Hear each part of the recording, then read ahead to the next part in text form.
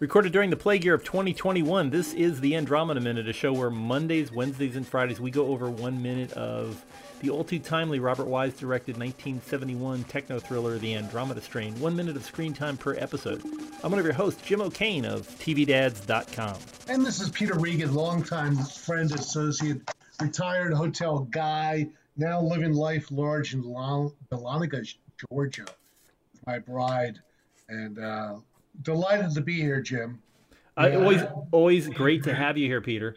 No elevators. No. I was looking back at that in my previous notes, of course. Yes. And I said, wow, I put a lot of thought and effort into the elevator minute. But this one still has a flashback of the guy announcing something, which they were announcing a lot more earlier in the movie. But you do have the electronic magnetic waves not registering on the DIR. So yeah, and it's some kind of a Velovac thing, which we don't know what I have yet to find out what a Velovac is. I googled it and I found a company in Germany that specializes in vacuum packaging. So has nothing to do with this, but because apparently the Seal meal unit is out in the kitchen and they can't make more Pop-Tarts. You can't eat this, but you will definitely vacuum it for later. Yeah, put it in the freezer and we'll microwave it, but we can't stretch and seal the burritos anymore. So Jim, I hate to be a detailed guy all the time, but that's how I strive toward my life. I realize that. But if Stone knew that the slice was going to be too thick to begin with, why didn't he cut to the chase and go to the 800? Well, it's 2 a.m. and he's been running on sugar all day. It's just there's nothing left. There's nothing in his gut except for some kind of a IV that he's drinking. So he's probably not thinking straight. Because it was a good slice, but it was too thick. Yeah, and the way it takes up fully 40 seconds of this minute. 2/3 of this minute is watching. This reminds me of I used to work at a hardware store, and every once in a while you'd have somebody come in that wanted to get a car key or a house key cut. So you'd have to go over to the key cutting machine, and you sit there and it go, and then you'd cut the key out, and this is like watching somebody working the key cutting machine, but this is supposedly what passes for drama in Robert Wise's world. Well, I'll tell you an interesting story. One of our neighbors, this is what no good deed goes unpunished, right? Okay. So what happened was one of our neighbors, who's been here longer than us, I just give everyone the background. We live in a small log cabin community where my wife, Karen, is the president of the HOA. So what that translates into, whenever there's a need for anything, they reach out to Karen because she's literally the go-to person on everything. Karen, I've got some pasta here that needs to be cooked. How many minutes? I'm just joking. So anyway, one of the neighbors calls, and his name is Panky. He wouldn't mind if I mentioned his name. And a year or two ago, he had a need for extra keys for his mailbox. And some urban myth had it that we had extra keys to all the mailboxes, which we don't. Okay. So I said, well, we don't have any of them. And he just was insistent that we did. So I said, because I got blank keys from Home Depot that he could take back and get cut for his locksmith, for his lock on the post office box. Well, fast forward, now that only reignited this rumor mill that we had extra keys. I go, no. I went to Home Depot and bought blanks for the guy so that he could just then go get them cut. Well, we have to do it again just recently to get him more keys for his mailbox. So I have to go to the Home Depot and get blanks. What's wrong? It just never ends. It never asks you for a favor in the first place.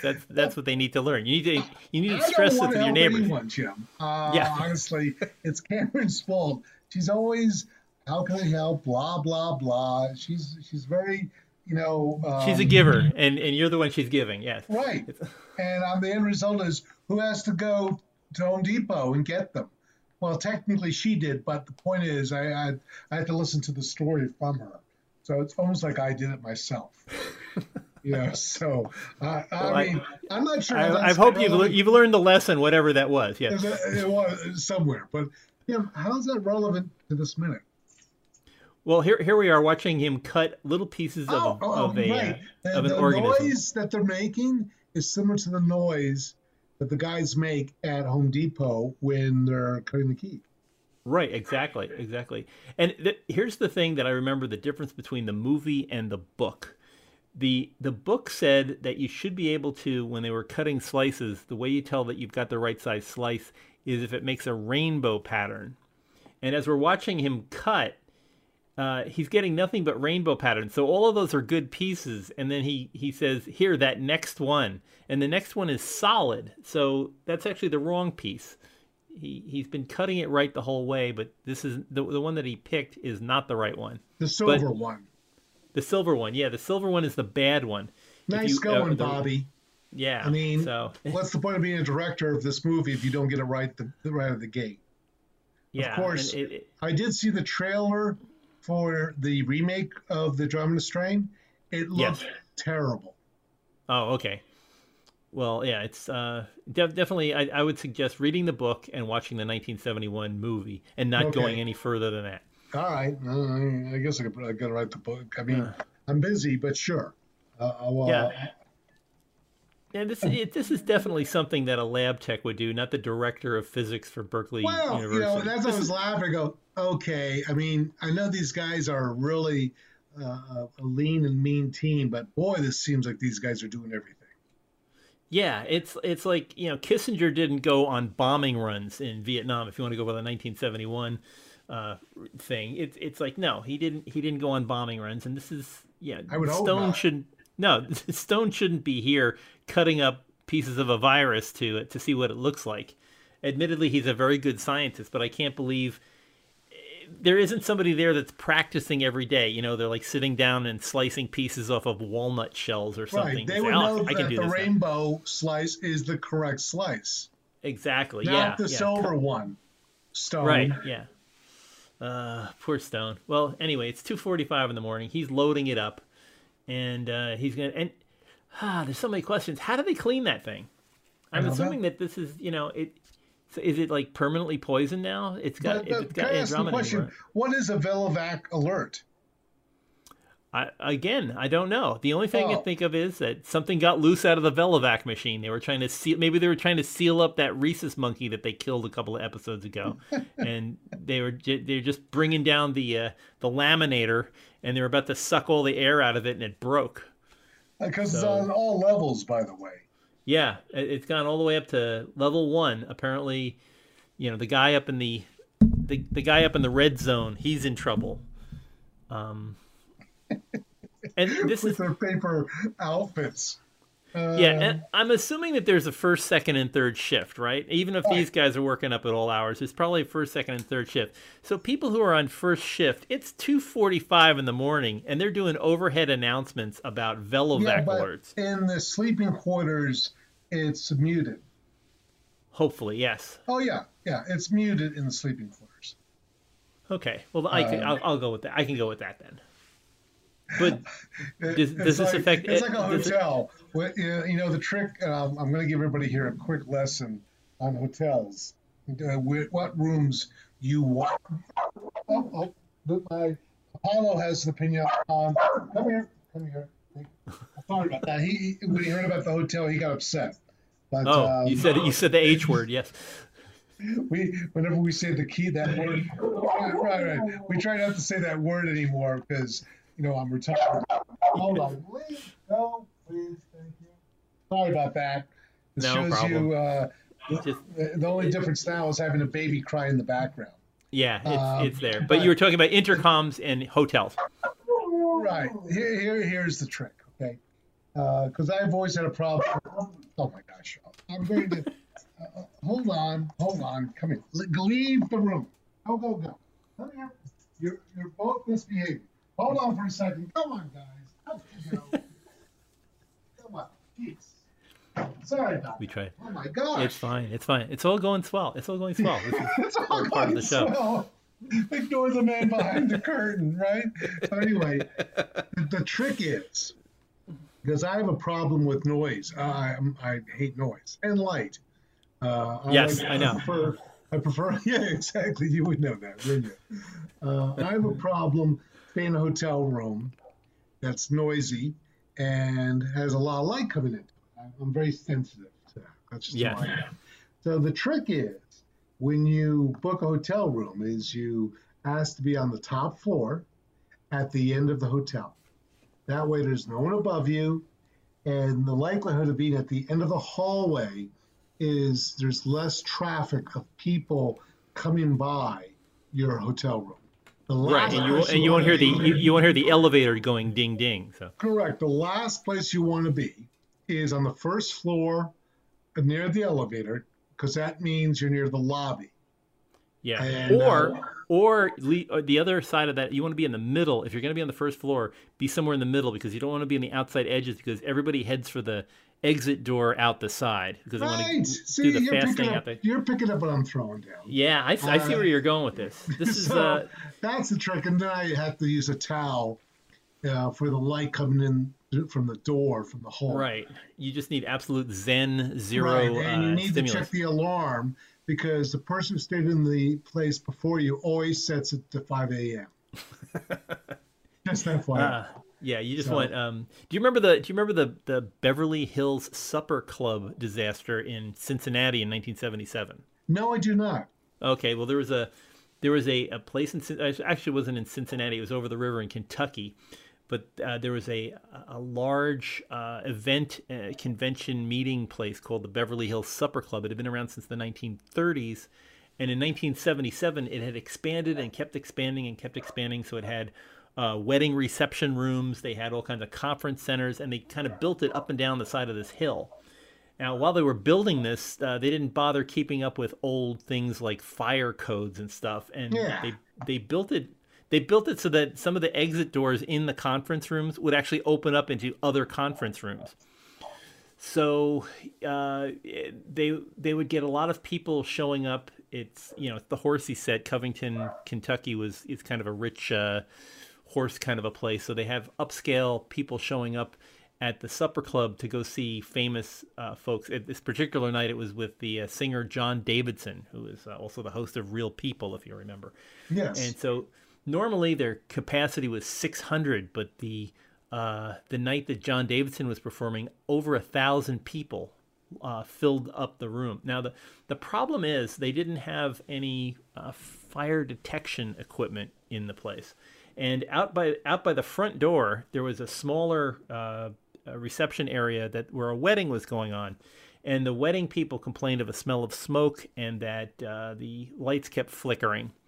So the wedding reception broke up a little early. 9 o'clock was when John Davidson's show was coming on, and one of the people up in the lobby noticed that there was smoke coming out from underneath the door in the front of the small conference room. So rather than calling the fire department, they decided to go in and see what was going on. So they opened both doors, and it did two things. One of it let all the smoke out, but it let all the oxygen in. So the whole room burst into flames, and it traveled up through the ceiling. Now, the problem was not only did they not have a fire alarm, they didn't have any intercom system or overhead paging anywhere in the building. So, and this was a massive sprawling complex. It was like, when you go to Disney, it's like the Dolphin or the Swan. It's this big, twisty, turny places. So what the manager on duty did was he got a couple of the bellboys and ushers and whatever and sent them to the far corners of the building to tell people that there was a fire out by the lobby and that they should leave. And, of course, as you send people out, the fire gets worse and worse, blocks off the lobby with no overhead intercoms. There was no way to contact all these different people in all these different maze-like projections in this conference center. So he sent a guy who was an intern, front desk clerk, to go tell people at the John Davidson thing where 1,000 people were, and a couple of the bigger bosses in the place, the beverage manager and stuff like that, they wanted to sit in and listen to John Davidson sing. And of course, a lot of people there wanted, paid good money to go see John Davidson. And so he came in and said, there's a fire in the lobby down the hill. We need to get everybody out. And so his boss, who was, events program manager, said, well, it's down in the lobby. They'll take care of it. And so this intern, this little flunky front desk guy, pushed the manager out of the way, got up on the stage, grabbed the microphone out of John Davidson's hand, and said, there's a fire. Could you please leave now? And lots of people listened to him and left, but other people were like, hey, I paid good money to hear John Davidson. I'm not leaving. And then the lights went out because the power cords were burned through. And I think it was something like after they got everybody out, like 300 or 400 people died, but that was all due to a lack of overhead intercoms. Wow. And no fire alarms. But this is whenever you hear 2:00 in the morning telling you that there's a Velovac alert, it better be something like evacuate the property. Right. I knew you were going to bring this around full circle. Yeah. That's another thing that I worry about on this. What's the evacuation route for this place? Let's say they're not having a 712 alert. Let's say they're not going to blow the place up, but what if they do have to evacuate because of a fire or something? How do you get out of here? Well, there's a number of ways you can do it, Jim. Obviously, take the elevator. Once that special clock starts running, you don't leave. Yeah, you're stuck. I mean, you gotta you can climb up. Well, we're gonna see. The only way out is up a ladder. But how many people do you figure are on that level? I'm figuring there's like about 50 people. Well, only 4 actually work. The rest are support people. Yeah, they sit in the background. And those 2 guys that were in the conference room next to them, they just sit there. Yeah, they don't. And there's the redheaded guy that is going to get himself a fly swatter. Remember him? He was going to get a fly swatter because it was so big. And then there was the guy that was supposed to run the MIG-T guy that was supposed to run the thing, but Stone did it for him. So there's at least 5 or 6 other guys around. And I guess now, do you think all the like the cafeteria staff, do you think they all went home? They're 112 miles. No one's going home. They're all sleeping right now. Even the guy with the sandwich at the gate is sleeping. Because it's in the middle of the night. And and hopefully the intercom system, if something happens, they'll be able to wake them up. But at this point, they're all it's night time. Do you think the Velovac alert affected the people that have the tray of dandelions upstairs in the ranch house? No. It's even though it is an alert for all levels, it's fun. Level 0 doesn't count. Yeah. Level 0. Okay. They're too busy going back and forth with their barley. Yeah. Wow. Well, it's a never-ending story. But we end this minute with watching a Stone working with rubber gloves, putting a piece of Andromeda into what looks like a bullet. Basically, it's a brass bullet so or a copper bullet. So it can go into the meter, into the vacuum. Yeah. Well, we'll talk about that more as we end the week. But let's hold off on there. As we mentioned on Monday, Peter, you run a rather large resort community. Sorry, we have latch doors here, right? Yes. Luna knows. I'm going to put them downstairs. They know how to open the doors. Okay. We'll have to lock the doors. Hold on. I'm going to lock the doors this time. Out. Let's go. Come on, guys. It's a tight operation here at Andromeda. Talk about high maintenance. Karen isn't here. So I'm running the shop. It's exhausting. I'm okay if you have a question about me. You're manager on duty. I understand. I'm manager on duty. Every time I was manager on duty, something bad happened. Oh boy! And I dreaded being manager on duty at a hotel if there was a wedding underway. No good ever came of that. No wedding ever survived. Yeah, it's Well, y- I'm going to say two words: wedding, alcohol. There you yeah, go. That's enough. That's when people want to, set the record straight and yeah, it's a cathartic exchange of thoughts and opinions. yeah. Which, Settle the score. Yeah, settle the yeah. score. Let me tell you what I really think. No, please, gosh, don't tell me what you really think. Why didn't you marry? Yeah, why didn't you marry Right. Beulah? I understand. Yeah. Why'd you marry this guy? Right. Uh, So, yeah. So luckily for me, you don't pick up your pager and it says DB and 302. It's like what's no, DB? and I'm Oh, laughing because I was very fortunate in my hospitality career not to have been involved with the MOD program that extensively. that's good. It is good because I lack empathy, unfortunately. So, I just would Yeah. sit there and like, oh my gosh, can we roll this one up? Can we bring it in for a landing? Yeah. But that's neither here nor. I'm not sure how that's relevant to this minute. No, just offering your services during February because that's the low point for weddings. You just say I'll take all your Februarys if you take I'll June. take all the MODs from February. Right, exactly. As long as I don't have to do anything in June or May, I'm good. Yeah. Well, this is Wow, a great minute, Jim. I appreciate Yeah, it. we'll get back to more of your therapy on Friday. But for folks who would like to reach out to us, we're always available on social media at what's the name of our show? Oh yeah, the Andromeda Minute. If you look at Project Wildfire on Facebook or on Twitter at Andromeda Minute. Always love hearing from you and seeing how you're reacting to the show as we're winding it down and bringing it in for a scorched earth landing. But we will be back here to finish up the week, and we hope you'll join us. In the meantime, please do the three things we always ask about. Wash your hands for 20 seconds, wear a mask, and stay 6 feet apart from whoever's near to you. And that'll help us get through this plague very fast. But we'll see you here on Friday as we finish up the week on the Andromeda Minute.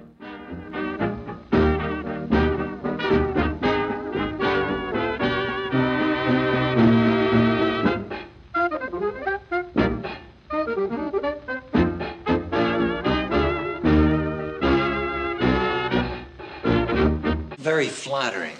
We don't know much more than when we got here.